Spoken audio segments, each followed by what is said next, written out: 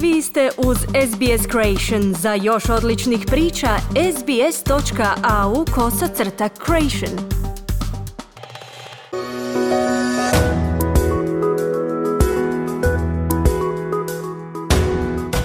This is Easy Croatian, a weekly podcast brought to you by SBS Croatian and the Croatian Studies Centre at Macquarie University.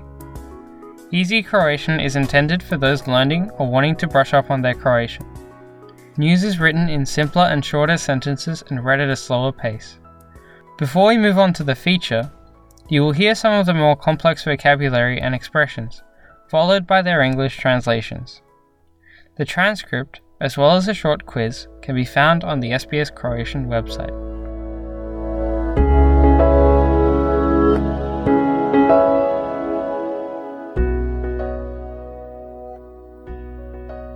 Slušate Lagani hrvatski. Ja sam Jasna Novak-Milić. Danas govorimo o okruglom stolu o hrvatskom jeziku koji je nedavno organizirao Centar hrvatskih studija na sveučilištu Macquarie. Prvo ćemo objasniti neke manje poznate riječi i izraze redoslijedom kojim se pojavljuju u prilogu. Okrugli stol. Round table. Sudionik. Participant. Radni jezik. Working language. Praćenje. Following. Nazočan. Present. Nasljedni jezik. Heritage language. Inačica ili varijanta. Version. Obljetnica. Anniversary. Uvodni. Introductory. U okviru. As part of. Within. Živa rasprava. Lively discussion. Pozvani panelisti. Invited panelists. Iskazati zabrinutost. To express concern. Nedostatak. Lack of. Prevoditelj. Translator. Tumač. Interpreter. Usavršavanje. Professional training. Popis stanovništva. Census. Prethodni. Previous. Dodijeliti. To give. To assign. Pohvaliti. To praise. Odgovarajući. Appropriate. Adequate. Jezično. Linguistically. Očuvanje jezika. Language maintenance. Nastavni materijali. Teaching materials. Podcijeniti. To underestimate. Pojedinac ili pojedinci. Individual or individuals. A sada poslušajte prilog. Nedavno je u Australiji održan okrugli stol o hrvatskom jeziku u toj zemlji. Okrugli stol organizirao je Centar hrvatskih studija na sveučilištu Macquarie u Sidneyu, a održan je virtualno. Na okruglom su se stolu okupili sudionici iz više australskih saveznih država i iz Hrvatske. Radni jezik okrugloga stola bio je engleski.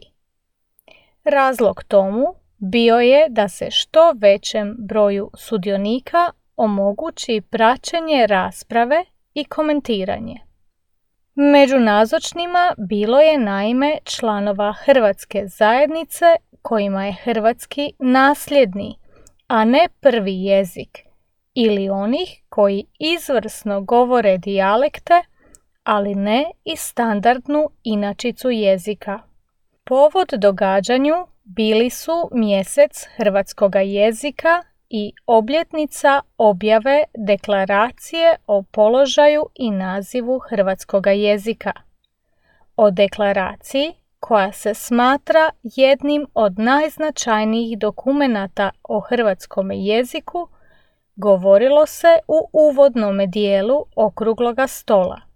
Tada se također govorilo o tome kako je Australija bila prva država na svijetu koja je 1979. priznala hrvatski jezik i dopustila održavanje nastave hrvatskoga jezika u okviru etničkih škola.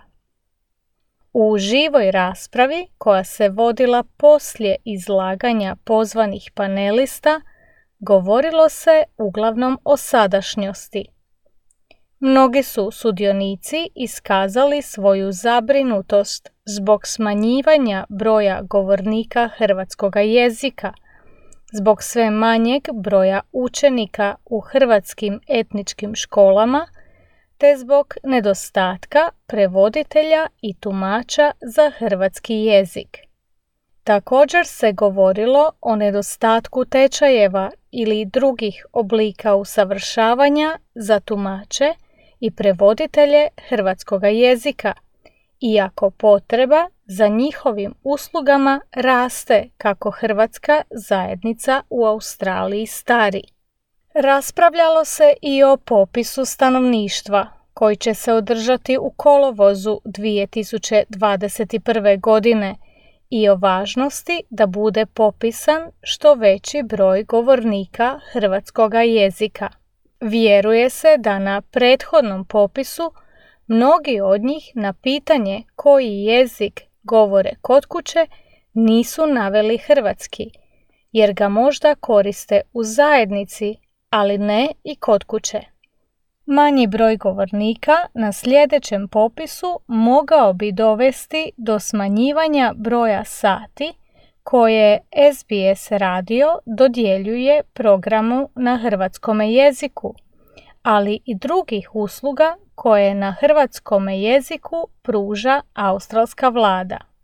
Sudionici iz Australije pohvalili su seriju podcasta Lagani hrvatski i rekli da bi bilo dobro da slični sadržaji postoje i za mlađe, ponajprije za tinejdžere. Za njih naime nema odgovarajućih sadržaja na hrvatskome. Ono što bi oni čitali i slušali, to im je jezično preteško, a ono što im je jezično prilagođeno, obično im je nezanimljivo. Svi su se složili da je za očuvanje hrvatskoga jezika u Australiji važna potpora i hrvatske i australske vlade, te da treba raditi na razvijanju nastavnih materijala i drugih sadržaja. Neki su sudionici podsjetili da ne treba podcijeniti ni snagu i važnost aktivista u hrvatskoj zajednici.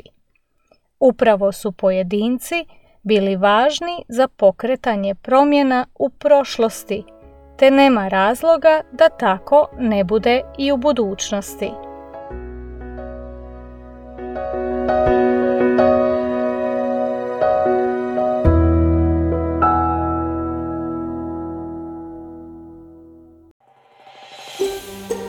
Želite čuti još ovakvih tema? Slušajte nas na Apple Podcast, Google Podcast, Spotify ili gdje god vi nalazite podcaste.